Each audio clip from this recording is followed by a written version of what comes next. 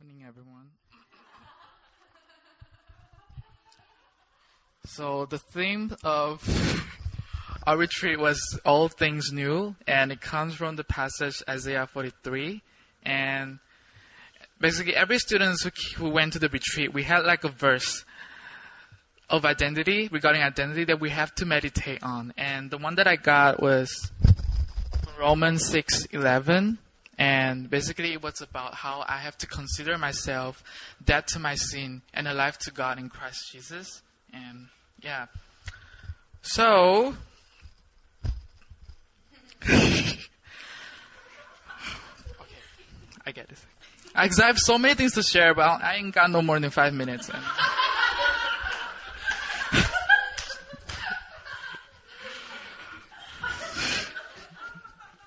So the large group before retreat, and remember all the male students were called up to receive prayers.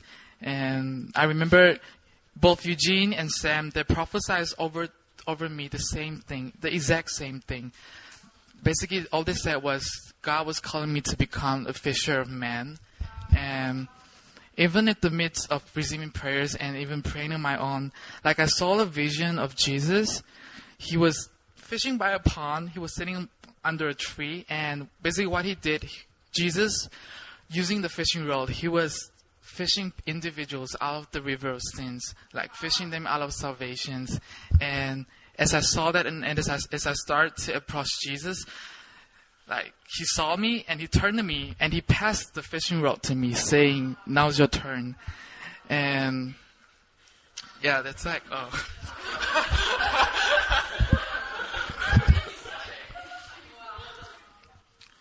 And on top of that, God even mentioned that my dad is in the pond because my dad's not saved yet. And which is why before the retreat, I was fasting for my dad's breakthrough. And I'm not going to go into that.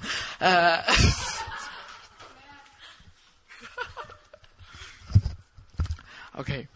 So the week before retreat, I was having so much stress, honestly. We had the food festival going on.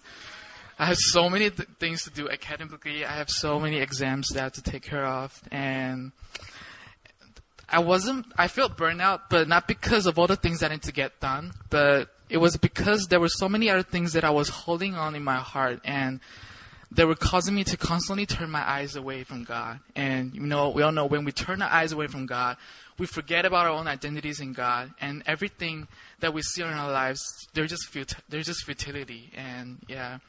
And so the first night we had an altar call after the first session, and I was in the front and I was just praying to God. And again, I saw the vision of me holding the fishing rod, but I wasn't fishing the pond. I was using the fishing rod, trying to fish some things out of me. How stupid is that?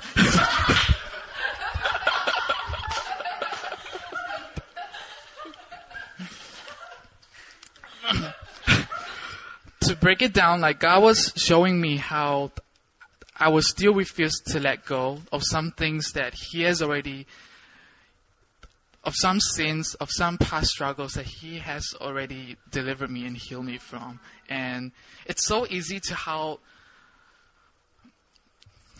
for us to just think of what we used to do,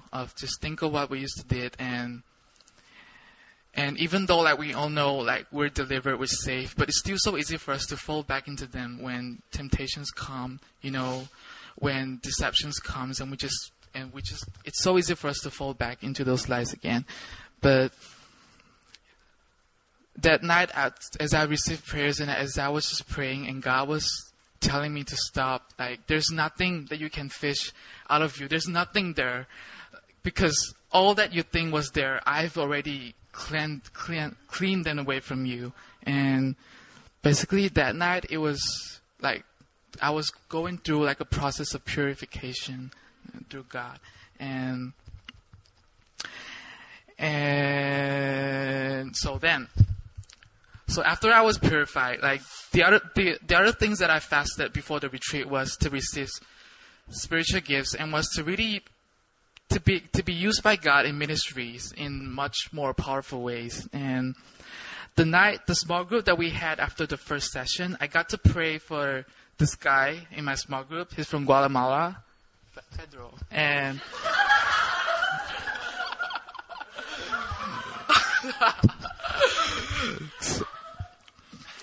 so as that, so my small group leader asked me to pray for him, so I did. And you know how when we were called to pray for someone, like, you know, that anxiety that we feel because we don't know what to pray for them.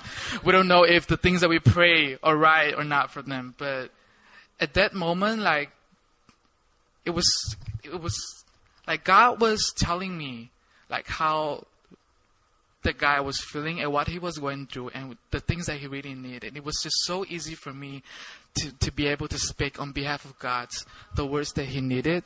And then second day afternoon after the second session, again, it was during altar call, but that time I wasn't receiving prayers. I was back there, and when Pastor Will told us to pray for each other, like, immediately God was highlighting Magdalene from me to me among the crowds, and she's not here. And so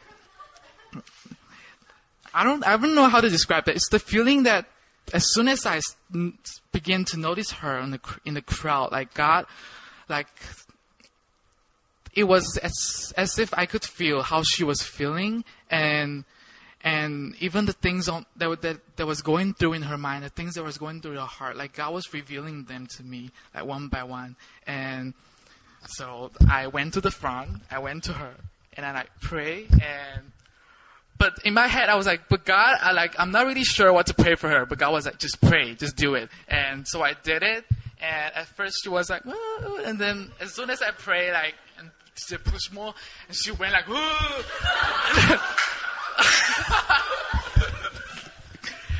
and I was like, my work is done here. And I just came away.